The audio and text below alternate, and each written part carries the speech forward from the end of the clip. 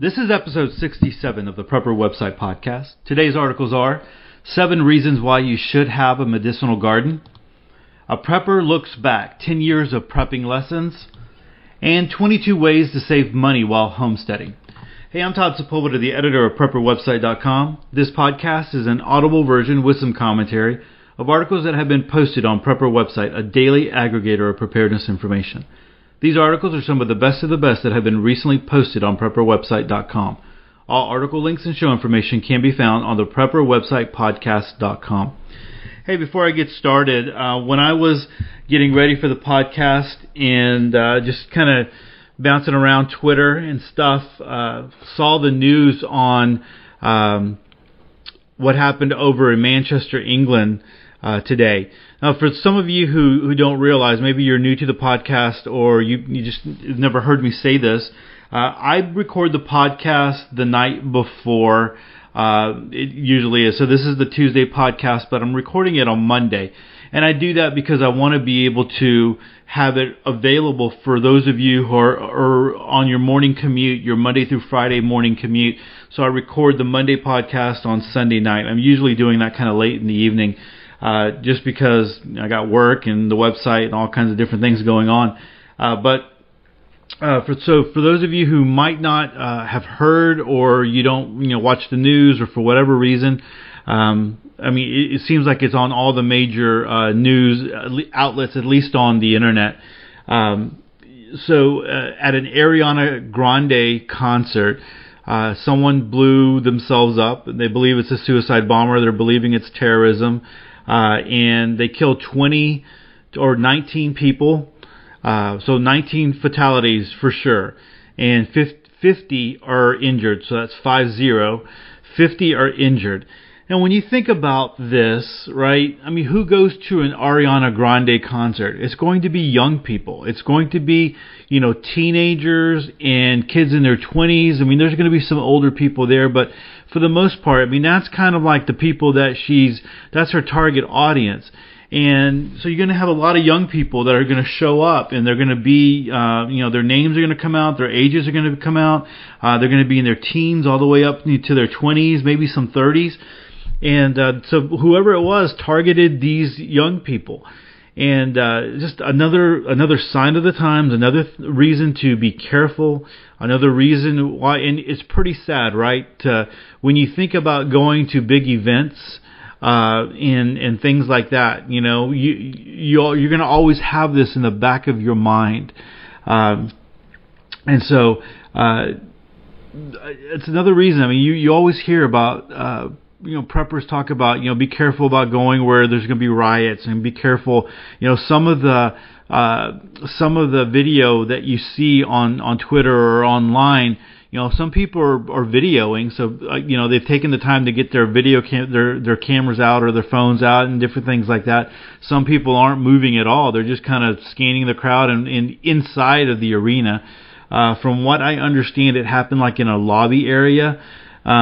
I'm not 100% sure on that. I think a lot of the information is still coming out, and I was trying to wait for a police update, but it wasn't coming on. So, again, another reason why to be prepared, another reason why to think through what you're doing and where you're going, and how you're going to accomplish things. So again, it's one of those things that when you start thinking about it, it bugs you, because I've got kids who are in that age range. They wouldn't be going to an Ariana Grande concert, but I've got kids in that age range, and that it just totally bugs me. That that something like that is going to happen, and it's something that we're I don't believe this is going to go away anytime soon, and I think that you're going to wind up starting to see the pushback on this more and more and more. And so I'm curious if this comes out and it is terrorism, which more than likely it is. I think that you're gonna start to see pushback. I mean, can you imagine that happening here, and how things would start to change here, and how people's expectations and views on certain on Muslims would be, and how things would change. So just like the populist movements have risen up in Brexit and here in America with Trump getting elected, and actually, I talked about Martin Armstrong before. It happened in France too, because the mainline parties did not win in France. Macron and Le Pen are populist parties.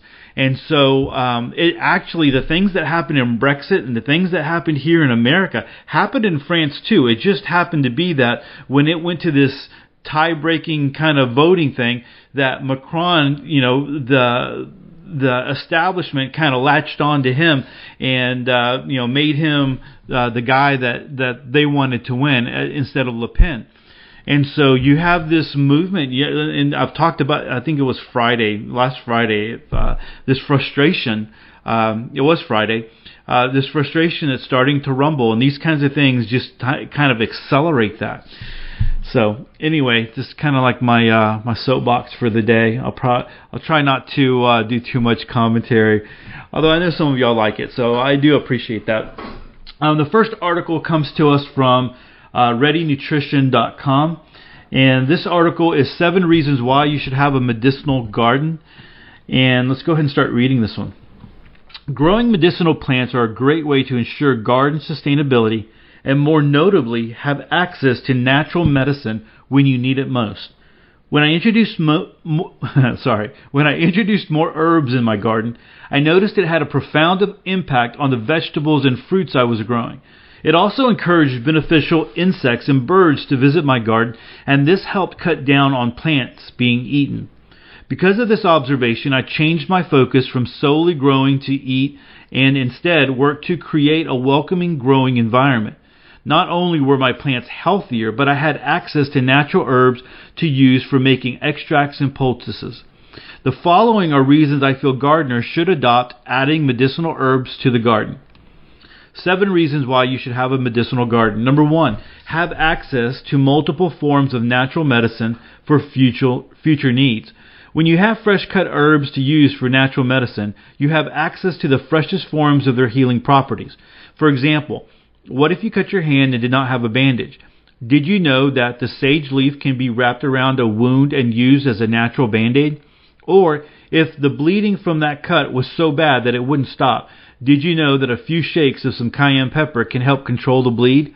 Or, if you have a severe bruise, make a poultice. It's one of those easiest and fastest ways to use herbal medicines. Number 2 is calm your senses with medicinal teas. Herbs like lavender, lemon balm, chamomile, catnip, and peppermint have a natural sedative quality to them to help calm your spirits or help you sleep better at night. Taking a handful of leaves and adding them to a cup of hot water will create a soothing cup of herbal tea. Here are some great herbal tea remedies to start with. Number 3, many medicinal plants and herbs are perennials and will come back year after year. The more established the plants are, the more they will produce each year. This will save you money in the long run. I bought a small oregano plant 3 years ago, and it is the size of a small shrub. I have so much oregano now that I can use it for culinary uses and experiment with making my own tinctures and astringents. As well, my echinacea has produced so many baby plants that I have dug them up and transferred them to another part of my property where I am creating another medicinal garden. Number 4 is feed your livestock. Livestock can also benefit from growing herbs in the garden. Not only can they be added for additional nutrition, but you can use herbs to make natural cleansing shampoos and even clean wounds. Some herbs I feed my animals are oregano, comfrey, lavender, mint, and sage. Note, not all herbs are healthy for your livestock, so do research to find out which ones are good for your animals. Number 5. Another added benefit of having a thriving medicinal garden is that bees love it. This promotes bee sustainability and a healthier garden as well. The blossoms put out by the flowers and herbs will attract bees that will in turn happily pollinate your vegetables and fruits. Consider planting some of these beneficial flowers in addition to herbs. Asters, sunflowers, salvia, bee balm, hyssop, mint cleome, thyme, poppy, California poppies, bachelor's buttons, and lavender. Number 6. Regrow from cuttings on your windowsill. Herbs like rosemary, lavender, mint, cilantro, oregano, marjoram, basil, sage, lemon balm, and thyme are perfect for starting in a glass or canning jar. Simply add water and set in indirect sunlight. It's that simple. Read more here. Number 7. Herbs can be great companion plants for the vegetable garden. Don't feel handcuffed to only growing vegetables, but herbs can be planted nearby to do double duty as companion plants. Companion planting can also help control the insect balance in your garden and repel some of the more unwanted guests like mosquitoes. Some favorite companion herbs are pairing basil with tomatoes, chamomile near cucumbers, garlic planted near apple, pear, and peach trees, roses, cucumbers, peas, lettuce, or celery. Read more about which herbs are great companions here.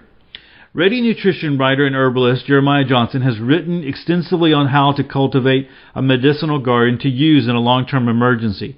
His favorite medicinals are what he refers to as the 3 Gs: garlic, ginger, and ginseng. You can read his article on the subject. To better understand natural medicine and using herbals for health, I strongly recommend you read more on the subject. The following books come highly recommended: Herbal Antibiotics, Natural Alternatives for Treating Drug-Resistant Bacteria by Steve Berner, and Prepper's Natural Medicine, Life-Saving Herbs, Essential Oils, and Natural Remedies for When There Is No Doctor by Kat Ellis, the Herbal Prepper. This is not a new gardening concept yet. It's still not widely used. When you are planting your garden, consider adding a few herbs and watch the benefits grow before your eyes. All right, some good advice there, and I think the medicinal route, I've been talking about that for a long, long time.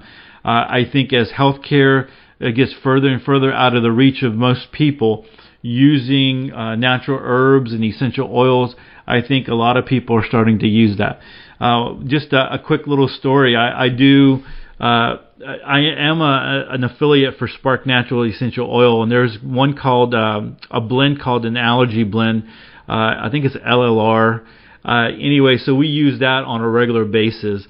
And I've talked about my boo-boo kit, and I carry a little bit of that there, inside of there. But I wind up giving that away because people, in Houston have allergies. It's like all the time. And so one of the secretaries at work, I gave it to her, and she talks about it all the time. She talks like Todd's voodoo medicine or whatever. And I'm just like, it's just essential oils. It's all it is. But she sings the praises of it because it's worked and it helped her. And so she went to go buy some. So anyway, that's neat to know. But I think that's going to be a bigger thing as we get more and more into a healthcare system that is just kind of broken. So hopefully that can be repaired, but I don't think that's going to happen. I think a lot of things are going downhill from here on out. I hate to say that. That's kind of a negative, pessimistic view. It's just, that's just a nasty feeling that I have. It's just, some people are a little excited about, the president and where he's going and those kinds of things. I just think that things are going to continue just kind of going downhill or spiraling down. Hopefully they're so slow that we don't notice, but I'm afraid that's the pessimistic side of me. The Christian pastor inside of me has great faith, but great faith in God. But anyway, so let's keep going. This next article comes to us from the Prepper Journal. It's called "A Prepper Looks Back: 10 Years of Prepping Lessons." I think this is going to be a good article for some of you to listen because those of you who signed up for the email list and then you get onto the free e-course. In the first email that I send out, I ask you to fill out a little poll, and those that have filled out the poll were pretty much split. Or actually a little bit more on one of the questions is how long have you been prepping? So and I can split it up in between. I mean, there's a lot more categories, but basically 5 years or more, and then 5 and below. And so it's almost evenly split, a little bit more to the side of 5 and below. So there's a lot of people out there. You're more than likely listening to the podcast as well. That you've been prepping less than 5 years, and so this is a good article to consider, because there's a lot of truth in it, a lot of truth in it, and I think Pat is pretty balanced in his approach when he's talking about this. But let's go ahead and read this one. Cliche alert. Someone once said, don't really care enough to Google who, that you should only look back to see how far you have come. A lot of what we do in the world of prepping is a comparison and contrast.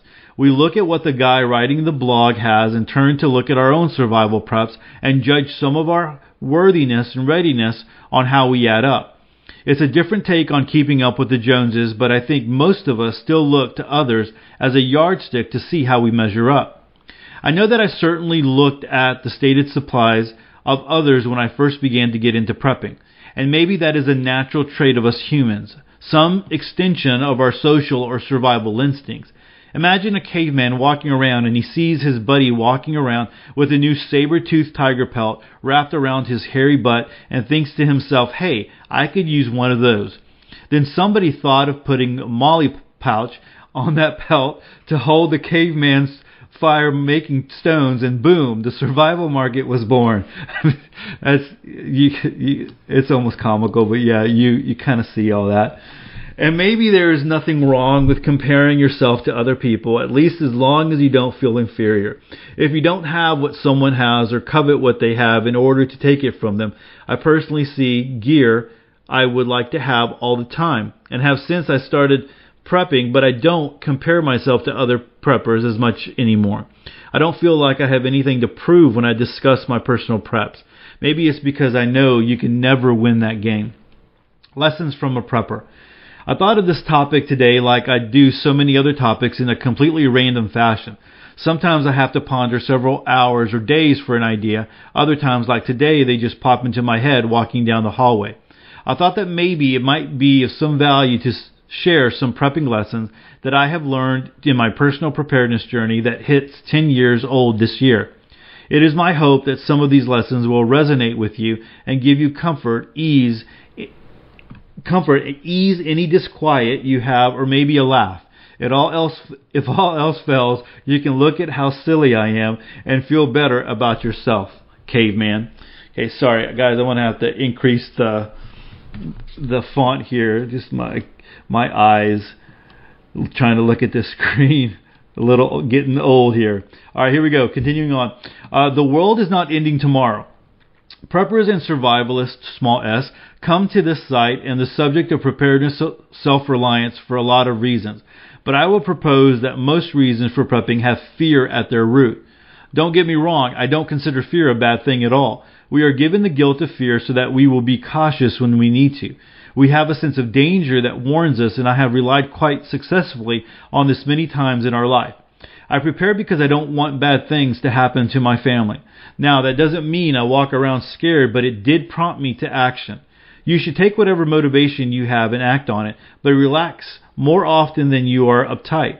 I lived with a near certain expectation of doomsday, economic collapse, or government tyranny for the first years, and guess what? We are still here.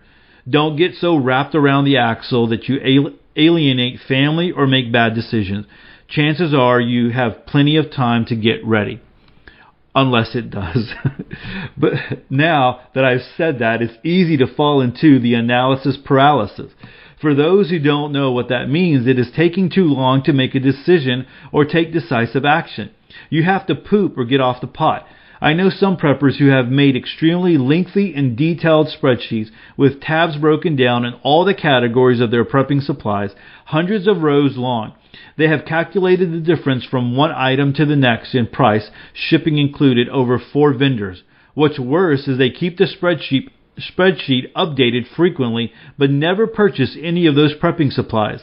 They know that they need to start. They know what they need to start with, but can't seem to pull the trigger. The prepper that has nothing but a really great plan won't be much better off than the person who's caught completely by surprise in a disaster. I recommend starting small, but obtain the basics you need to weather bad events, and build as you can. You don't have to purchase 3 years of freeze-dried food on day one, but don't sit there and wait for that awesome survival knife to drop another 55 cents. You need to ensure you have the basics. 2 is 1 is a clever saying to get you to spend more money. And you got to check out the pictures. That he's got some really great pictures in this article. One is there's all these survival knives, probably about maybe 15 survival knives just there. Anyway, continuing on, and since we are talking about purchasing prepper supplies, you have all heard this one before. 2 is 1 and 1 is none. That just means if you only have one of something, let's say a headlamp, and that goes out or is lost, you have nothing to fall back on. Logic says that makes sense, right? Redundancy is another word we love to throw out there, which means essentially the same thing. And I'm not saying you don't need redundancy or even more than one headlamp. What I am saying is that you shouldn't apply this to your bug out gear. I have a YouTuber that I really like who shall remain anonymous, but his bug out bag weighs 65 pounds. Why? Well, for one thing, he has a lot of redundancy in there. Many knives, saws, clothes, methods of food preparation, etc. Use your judgment on this. Your bug out bag does not have magical properties.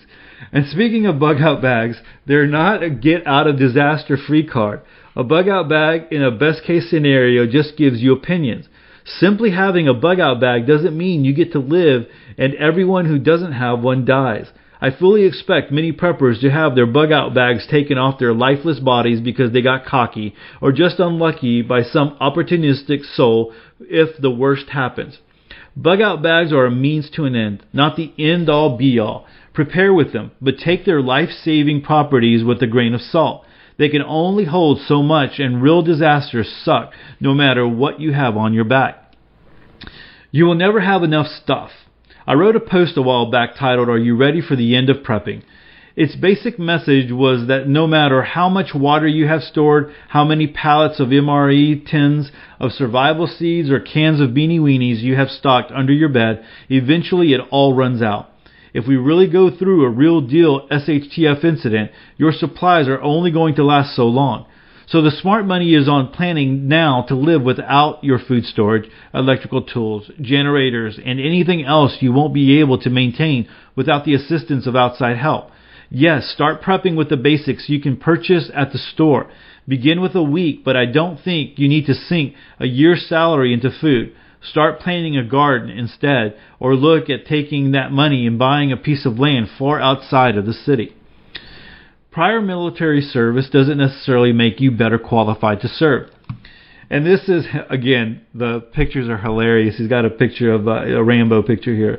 And this is coming from someone who is ex-Army. Yes, when you enlist in the service, you get different types of training, and much of this has ties into the world of prepping. Depending on the service branch, you learn marksmanship, weapons maintenance, team tactics, first aid, navigation, and how to generally break stuff and blow it up. That doesn't make you a survival expert and doesn't make you a natural leader. I know some preppers who like to lean on their past service, and we aren't all created equal. Would you give someone who never saw combat the same authority on ambush tactics, for example, as someone who did 4 tours of Afghanistan? No, but on the flip side, that soldier that did 4 tours, thank you, might not survive any easier than the single mom who is prepared. Different skill set. Absolutely, but that doesn't guarantee survival or that they know everything. Now, would I love to have 4 Navy SEALs in my personal circle of friends if SHTF? Of course, but don't believe for a second that you can't survive because you have no quote-unquote official training. Personal will is a huge factor in survival. If you have that, you are in good shape. Plan on self-reliance, but don't turn away help. The lone gunman is the image a lot of you think of it some disaster happens. You will walk stoically out to the small clearing overlooking the smoldering ruins that used to be the city you live in. Taking in the scenery, you will turn and walk into the bush. Those fools didn't know what hit them. It's a good movie plot, but as a society, we survive by banding together.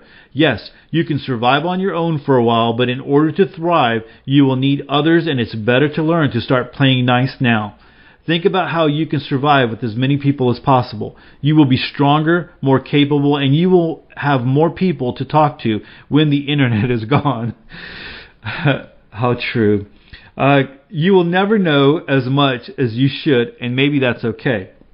If I was independently wealthy and didn't have a wife or kids or a dog, I could devote myself to learning every day. There are so many subjects I wish I had the time to learn. Maybe it's an excuse, but with a job and simple responsibilities of mine, free time is a luxury. Free time is a luxury I don't get much of. But just because I can't take Krav Maga classes 5 days a week, compete in a CrossFit marathon, learn Morse code, or in small engine repair while I practice the finer art of leatherworking and blacksmithing in between classes of my EMT certification, that's okay. I have a pretty good bit of life ahead of me, and I have time to learn as much as I need. I won't get hung up on what I don't know because I won't compare myself to other survival experts. I've said it before and I'll say it again. Prepping is a lifestyle, not a destination. You can never be prepared as if that was a mythical position you could obtain. Can we all be more prepared for a wider array of things? Yes. And can that mean the difference between life and death? I think so. But you can't buy the complete package of prepping on Amazon. It's a journey we are all walking, and it will take forever to get there. I'm glad you are with me. Let's keep looking forward. So there are some comments here you'll definitely want to go and kind of check out. People kind of responding to. I think it was a great article, good advice. Good being able to look back. And there was a lot of things like Pat was talking about in his article. Being new to preparedness. There was a time, and maybe you feel or you've gone through this similar situation. Maybe you're going through it right now, where you go into a grocery store or you go into a store, sporting goods or Walmart or wherever, and you're thinking, what do I need to survive? What do I need for SHTF? What do I need? It's like you got this list of groceries for the week, or you got this list of things that you need, and you're walking down, and you're like, oh man, that would be helpful. Let me get this, in case the zombies come, I'll have this, or I need some of this, or that especially happens early on. I read 1 second after and Lights Out, and I read both of those back to back, and I got that double dose, man, and I was just like, wow, if this happened. And I believe a lot of people are there too, because EMP articles are some of the most popular articles off a prepper website, and those are the ones people want to read and to do. And I know that if there's an EMP article out there, I know it's going to be a popular one. So if you're there, you don't want to come from a point of fear. That's why we talk about planning. A lot of us who have been doing it for a little bit, we go back to the planning aspect of it. What are you planning for? What are the things that the immediate needs that you have? You need to do that needs assessment. So good article, a lot of good advice. Go check it out. He's got some links, definitely links that you're going to want to check out and go to. All right, this next article comes to us from Survival Sullivan, and it says it's 22 ways to save money while homesteading, but a lot of these apply to just saving money.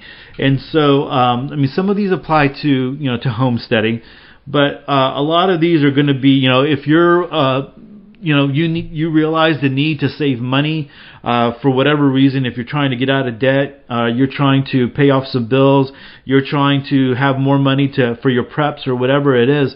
All these kinds of articles are very valuable, because they all give us something that we could possibly do to save money and to be more frugal and to live a little bit more simply. So anyways, let's go ahead and start reading this one. Survival Sullivan, 22 ways to save money while homesteading.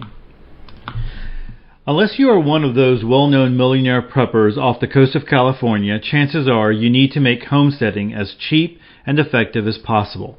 Saving money will not only make homesteading much simpler, but also it will help you increase your stockpile.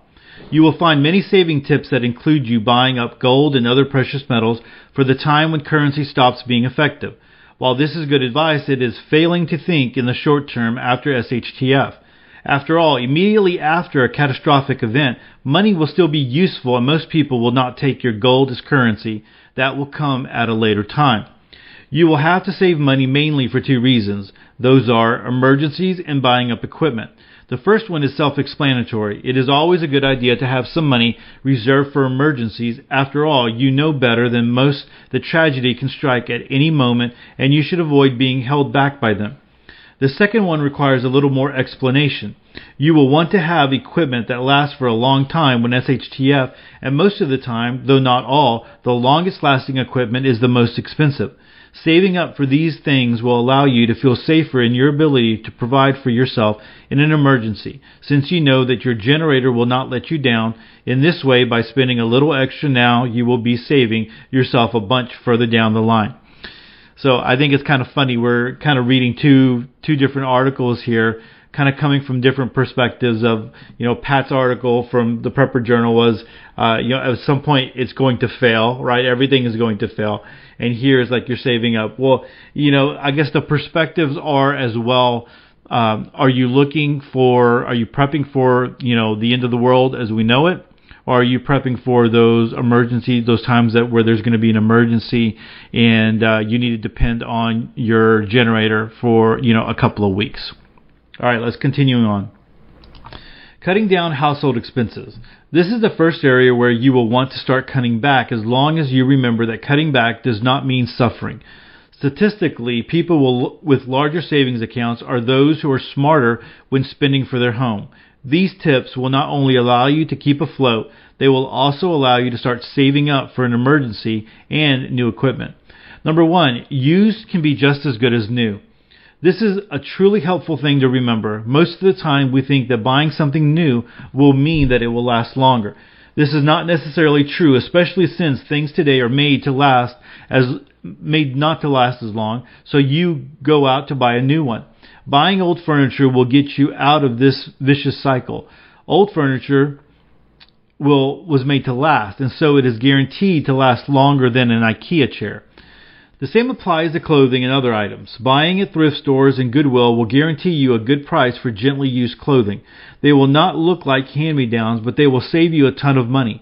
Also, if you have children, you can organize an exchange cycle with your neighbors, which is great because kids will be getting new stuff every once in a while, and nobody will be any poorer for it. Get used to fixing things yourself. Perhaps you already know how to fix some things around the house. However, it is likely that you would be able to repair anything if you had the right guidance. Before calling up a repairman to fix it, you should Google the problem and try to find the solution online. There are thousands of instructional videos uploaded every day, ranging from the simplest life hacks with the simplest tools to the most complex fix with heavy equipment. Look around you and you will be able to save hundreds on repair work every year. This has the extra benefit of being able to repair anything after the SHTF when you can't depend on calling up a repair shop. Search for parts online and find the best price. More often than not, you will be able to find what you need for at least half the price of what a repairman would cost. Being able to repair your own things also means being able to repair the tools in which you use to repair your things. Keep this in mind when acquiring new fixing skills. Yeah, I want to speak to that because I have done quite a bit with just looking at YouTube videos. So one of our tablets, and basically they tell you when a battery goes for a tablet, you're pretty much toast. But they do sell replacements, and there's a walkthrough video on how to do it. Or replace the battery on my wife's tablet. It's kind of scary because you're dealing with small little ribbons and little wires, and I've got big fat fingers, and you're lifting them up very carefully. And going from that to the garbage disposal, and replacing that. There should have been a real easy fix, but it wasn't. I had a really old one on there, and so there was information on YouTube on how to do that. And then one of the last things that I did here just recently, our refrigerator started leaking, and I couldn't tell where it was coming from. But I was doing some research online. It had to be a couple of different places, and it didn't look like it was coming from the freezer or from the ice machine. And finally, I found a post and a video that talked about it coming from the water filter. And sure enough, tracked it down and figured it out. Ordered the part, and it wasn't hard at all. It's just a matter of ordering the part, getting back in there. I think it took 30 minutes to fix it. But a repairman coming out and doing that probably would have been about $250. And just ordering the part myself, I think the part was about $30. And just about 30 minutes worth of time, and the time of researching it and looking it up online, but definitely was worth it. And so there's a lot of things out there that you can do, and you figure it out on your own. I think having one of those books from Amazon that talks about home repairs and different things like you can do, like the home improvement. Or Home Depot has a home improvement or a fix it, a DIY kind of fix everything book. Reader's Digest, I think, has one of those, and I'll link to some of those that I've linked to in the past that have a lot of reviews that people believe that it's a good deal, something good to have. I'll link to them in the show notes, but you might want to just have something like that. I mean, that would always work. I was in a meeting today where one of the presenters was talking about just going to Home Depot and how she felt so confident going to one of their tiling schools or lessons, and so they offer these free things every so often, and so you can go and sign up and go do this. And she felt so confident afterwards that they did such a good job of teaching her that she went home and she tiled both of her restrooms, and she did a good job. She did a good job. And this was a woman with a PhD, and so. A lot of times you think, man, yeah, you're book smart, but no, she went out there and she did it. And so utilizing Home Depot and things like that, where you can learn different skills, I think that would be valuable. So I know I'm doing a lot of talking on that one. Let's continue on. Review your insurance and other bills. Every year, review your insurance. Look for better coverage, better prices, etc. This will not do much after SHTF, but at least it will help you make sure that you are protected while the system lasts, and this is not to be underestimated. Do not just focus on the big companies either. Some smaller insurance companies have lower rates to attract new customers. Take advantage of this fact and search for a better option. Do the same with the rest of your bills, whether it be the internet, phone service, or anything else that comes from a monthly expenses. I will tell you just recently with the insurance thing, did save some money doing that. So that is something you want to do. Number 4 is put off turning on the AC. In warmer climates, this might seem like a hard thing to do, but the amount of electricity spent during the summer months on these kinds of appliances is enormous. There are many things you can do to keep cool during the summer without the AC. Here are a few of them. Weather strip doors and windows. Keep spray bottles around the house and spray your face whenever you get too hot. Open the windows early in the morning when the sun starts climbing. Close them again. Consider investing in blackout blinds. If you can't, then put aluminum foil over the windows. Will do the trick. Plant trees outside your west-facing windows and drink 8 glasses of water every day. Hey, if you receive the Prepper website email, I usually send that out on Monday morning. Then you received an article, an older article that talks about redneck air condition and also ways to stay cool in the summertime. Number 5 is put off turning on the heating. Following the same reasoning as the previous tip, putting off turning on the heating will drastically reduce your electric bill. Living in rasher winter conditions, this might seem near impossible, but there are a few tips you can follow that will at the very least allow you to put it off for longer. Here are some of the most useful tips out there. Once again, weather strip your doors and windows. Close off rooms that are not being used. Keep inside doors closed to stop the draft. Make a simple, cheap heater. Here's one that will allow you to heat up a smallish room with almost no effort. Insulate your home by double glazing your windows, covering under door cracks, using fiberglass wool, and more. Keep your blinds and curtains closed unless the window faces east. Cook at home. Cooking releases a ton of heat that is usually wasted. Number 6, replace your light bulbs. This is possibly the simplest money-saving tip. Simply replace all your CFL or compact fluorescent lights or incandescent light bulbs with LED, light-emitting diodes, light bulbs. At first glance, LEDs are more expensive, around $8 rather than $1 or $2 you will spend on a CFL bulb. However, in the long term, LEDs are dramatically cheaper. An incandescent light bulb will need to be replaced 21 times in 23 years, while a CFL light bulb will need to be replaced 3 times in the same number of years. An LED light bulb will not need replacing in those 23 years unless you break it. Already there's a significant difference between the three in terms of saving money. At 12 cents per kilowatt hour, an incandescent light bulb will cost you $180 for 25,000 hours. For the same time, a CFL light bulb will cost you $42, and a LED light bulb will cost you $30.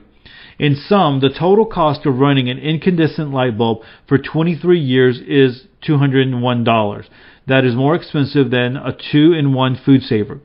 A CFL light bulb will cost $48, and an LED light will cost $38.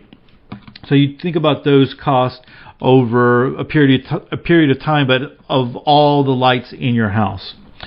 So that is something that you want to do. Number 7, wash your clothes in cold water, then line dry them. Washing in cold water will allow you to save as much as $1.08 on wash day. It may not seem like much, but looking at the bigger picture, it is a lot of money saved every year. Line drying has the benefit of humidifying the air, which helps you to stay warm during the winter and allows to save money on electricity. Number 8, learn to barter. Learning this particular skill will potentially save hundreds of dollars every year. Bartering is far more popular than you can imagine in rural areas, while people might have to travel for a while to get their goods. If you are homesteading, then it is very likely that you are producing at the very least your own food. Now, it is rare that you produce the exact amount of food you will need, and it is impossible to produce all the food you need. So why not exchange those extra eggs for some animal feed? Look for items that may have a high bartering value and produce them. My grandmother used to say that if I learned to make buttonholes, I would never be hungry, and in the spirit of that is that we advise that you learn how to make these tricky items and use them, not only for your own benefit, but also for bartering. Food and garden. The easiest way to save money while building a homestead is to grow as much of the food as you consume as possible. Conservative estimates say that an average American family of 4 will spend around $500 a month on food and other household supplies, while the right care and equipment is not necessary to spend quite so much. In fact, if you have any others in your neighborhood interested in homesteading, consider trading your equipment back and forth to accomplish your mutual needs. Gardening equipment can be expensive, so setting up a mutual lending system within your neighborhood may be the perfect way to split up front costs. Number 9, cook from scratch. This means stop buying things you could be making at home. If you are already producing milk, then you can make your own cheese, butter, and cream. The same applies to pretty much anything in a supermarket. Sure, it takes a little longer and some planning, but in the long run, you will be saving a lot of money. Number 10, seed saving. This is easy and will instantly make you better prepared for when SHTF. You will not always be able to buy more seeds, either because you are short on money or because there simply aren't any to be had. Pick the best produce from the garden and save the seeds. Make sure to research the various techniques of seed saving. Number 11, make your own compost. Funnily enough, this is not something most people think about, but making your own compost has huge benefits both to your pocket and the quality of your homestead. You might be tempted to buy a compost bin or one of those fancy high-tech ones that make compost overnight, but it is dead simple to make one. Here's another. And I think there was supposed to be some links here. Maybe they're kind of missing. Having compost will not reduce your expenses immediately, but it will do it in a more subtle way. The quality of your soil will increase dramatically, meaning that you will be able to produce a lot more with the same effort, which means you will have more items to barter or sell. You will stop buying fertilizer, which is getting alarmingly expensive, and be able to use your own produce instead, or products instead, sorry. Number 12, breed animals for sustainability. You will not always be able to order chickens online, and indeed, you might be spending more money than you need to by not breeding your own. Breeding for sustainability means buying once and keeping forever. Get animals from different distinct bloodlines and keep the best specimens to breed.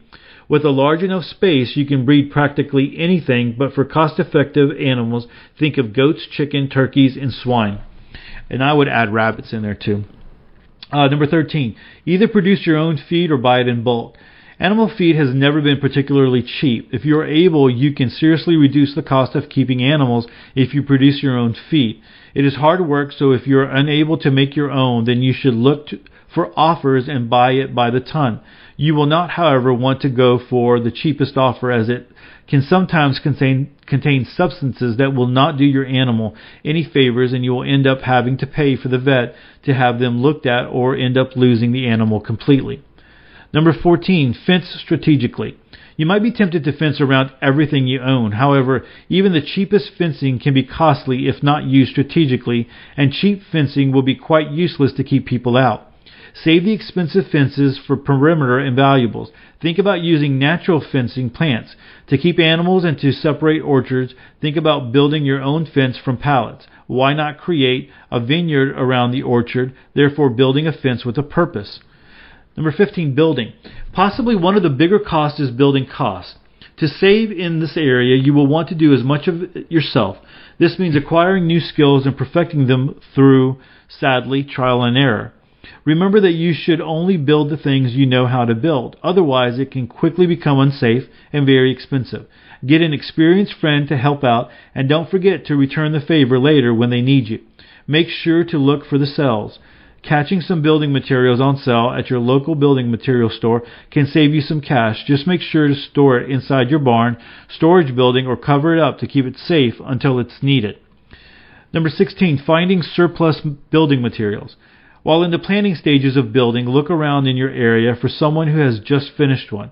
It is likely that they will have some unused material they will sell cheaply, just for the sake of getting rid of it quickly. Look around your local lumber mill and get gray and weathered lumber. They will sell it for next to nothing, and it is still useful. Make sure it is not rotten, though. And I will just say, if my uncle buys property and tears down the houses and builds them up again, and it's been very profitable for him here in Houston. He purchased a property and tore down a house that had a pretty nice little shed in the back, and it looked to be pretty new. And he didn't want it. He didn't want it to be part of the property. He knew my dad had a place up in the country and asked my dad if he wanted it. So my dad, went over there with a couple of guys and just kind of it was pretty simple to just kind of break it down and took it up to the country. And so there might be opportunities like that. If you see builders building new homes or tearing down homes and building new ones, you might go to them and say, hey, look, if there's ever any material or structure or whatever that you want to get rid of, I'd love to be able to come and purchase or get that from you. That would just help them out. So if you do something like that, you got to be ready to move pretty quickly and have the trailer and help to get it done. All right, number 17. Get your own bandsaw sawmill. If you are fortunate enough to live in a wooded area, then it is very likely that your most used building material will be wood. So perhaps you want to think about not buying timber and simply cutting it into useful boards. Remember that the more independent you are, the cheaper you are living and the better prepared you are for SHTF. Number 18, pallets. Pallets are the most versatile things out there. The wood is tough, they are easy to transport, and already they have some structure. Best of all, they are free. You can find free pallets practically anywhere, from lumber yards to supermarkets to sporting goods stores. They are everywhere. Since they were designed to last for a very long time and resist heavy handling, pallets make for excellent building materials in pig pens, coops, or goat barns. Here are some of the things people have made out of pallets, just to give you an idea of just how versatile they are and perhaps inspire a few projects of your own. I know some people are going to say you got to be careful with what kind of wood those pallets are made of. Some of the woods are treated, and if you're going to have them around in your garden area or you're going to have them around animals, you just want to be careful with that. So I know some people will say that, and there's been articles on that as well. Different things to look for. I guess there's codes on pallets. I'll try to see if I have one. I know that I've seen them before in the past. I'll see if I find one on Prepper website, and I'll link to it in the show notes. Other practical tips. These are just some extra ideas on how to save money while homesteading. Some of them are pretty common sense, but it is never a bad idea to mention them and their workings. Save 50 cents each day for a year. This is so easy it almost feels like cheating. Setting aside just 50 cents daily is the simplest way of saving money. By the end of the year, you will have $182.50, which leaves you only $4 short of that food saver we mentioned earlier. Number 20, if you use it a lot, try to make it yourself. Toilet paper is one of the very few things that is hard to make at home. Outside of that, you can make pretty much everything you need. This goes in the same spirit of tip number 9. The more you avoid going shopping, the more you save, and it is as simple as that. This does not mean that you should get used to lower quality homemade stuff. You can make high quality sunblock using your food processor, toothpaste, and shampoo on your stovetop. It is only a matter of finding the instructions to make it. The less you depend on the outside world, the better prepared you will be, and the less money you will spend. Number 20, think about what you really need. This tip applies to every area covered in this article and beyond. Before you start a new project, think about whether or not you will definitely need it and whether or not it is cost effective. Look into your closet, pantry, and shed and think about how many of the items in there you actually use, and then buy replacements or completely new stuff according to your findings. Society today teaches us having more stuff makes us better. This is not true. Having better and useful stuff makes us better. Number 22, gray water. Consider using what is known as gray water for your gardening needs. Gray water is water that has been used for showering, washing your hands, and more, but it is not contaminated with feces and other waste products. Use this to water your plants, flush the toilet, and so on. Wrap up. The tips listed here are probably the best out there. In truth, all you need to save money is to start spending it smartly and being able to distinguish between good prices and a ripoff, so be sure to inform yourself. A smart customer is the last thing retailers want, so become that person and do not allow them to cheat you out of your dollars. One of the reasons why I like Amazon is that you get to look at the reviews. So when you look at the reviews and you see something that has been purchased over 100 times, or even sometimes 1,000 times or more, and it's got 4 or 4.5, 5-star reviews on there, you know that it's going to be a good deal. And so you think about how many times you purchase things and don't leave a review, but something that has that many reviews, somebody's taken the time to do that. I mean, that's usually a pretty decent item. And so there's going to always be someone that's not happy. There's always going to be one product that just didn't work out, or they didn't read the instructions, they didn't do it well, and they came and they threw up all over Amazon about it. Sometimes people get mad because of the shipping, and they give the product a negative review because of the shipping. But look through that and use your head. But that's one way to also save money, to make sure that you're just not buying junk out there. Because it used to be in the day before Amazon, right? You just go out to the store, you see something, you buy it, and if it was a dud, if the company had duds all the way through, you wouldn't really know that until maybe if there was a consumer report, recall or something like that. But on Amazon, you make some good informed choices. So, all right, guys. Hey, if you get a chance, come by the website and share out the episode. Really appreciate that. I do appreciate if you can do a review on iTunes or Stitcher. That always helps to bring the Prepper Website podcast up in the search engine rankings, so people can find it a little bit more easily. And then if you can get the word out there, those of you that are doing it, I got an email from John Rourke over at 1776patriotusa.com. Just say, hey Todd, how's the podcast doing? I'm just letting you know that I'm touching base out there and letting people know about it, and mentioning it on the website. Hey, I really do appreciate that. This weekend, Joe Mama over at Eaton Rapids Joe did mention Prepper Website, not necessarily the podcast, but Prepper Website, and was kind of kind. At first, I wasn't sure about the actually, and my son had read it too. He wasn't sure about the article, but he's referencing another blog on the top, and then and I guess the first time I read it, I was on my phone and I wasn't able to see the picture very well. But yeah, you get to see that he's talking about another blog, and then he's kind of points out some features of Prepper Website for people who maybe they don't know. I don't always talk about those features, but they're there. There's a lot of other pages on Prepper Website. Pages like the second most popular one is the alternative news one, where I have tons of feeds coming in, and so if you wanted to go take a quick look at what's out there in alternative news sites, you could go to that one. And all those extra pages are on the right hand corner of Prepper Website, and you can hit that up there on the right-hand corner. But again, appreciate everyone who shares out our information. You can do that. You can do that as well by coming to the website, theprepperwebsitepodcast.com, and clicking on our social media. You can do it for the podcast, or you can do it for the episode, the specific episode. And if you get a chance, drop me a line in the comment section, or hit me up on Facebook, Twitter, and Instagram. I always love to hear from you, or I love to hear from listeners.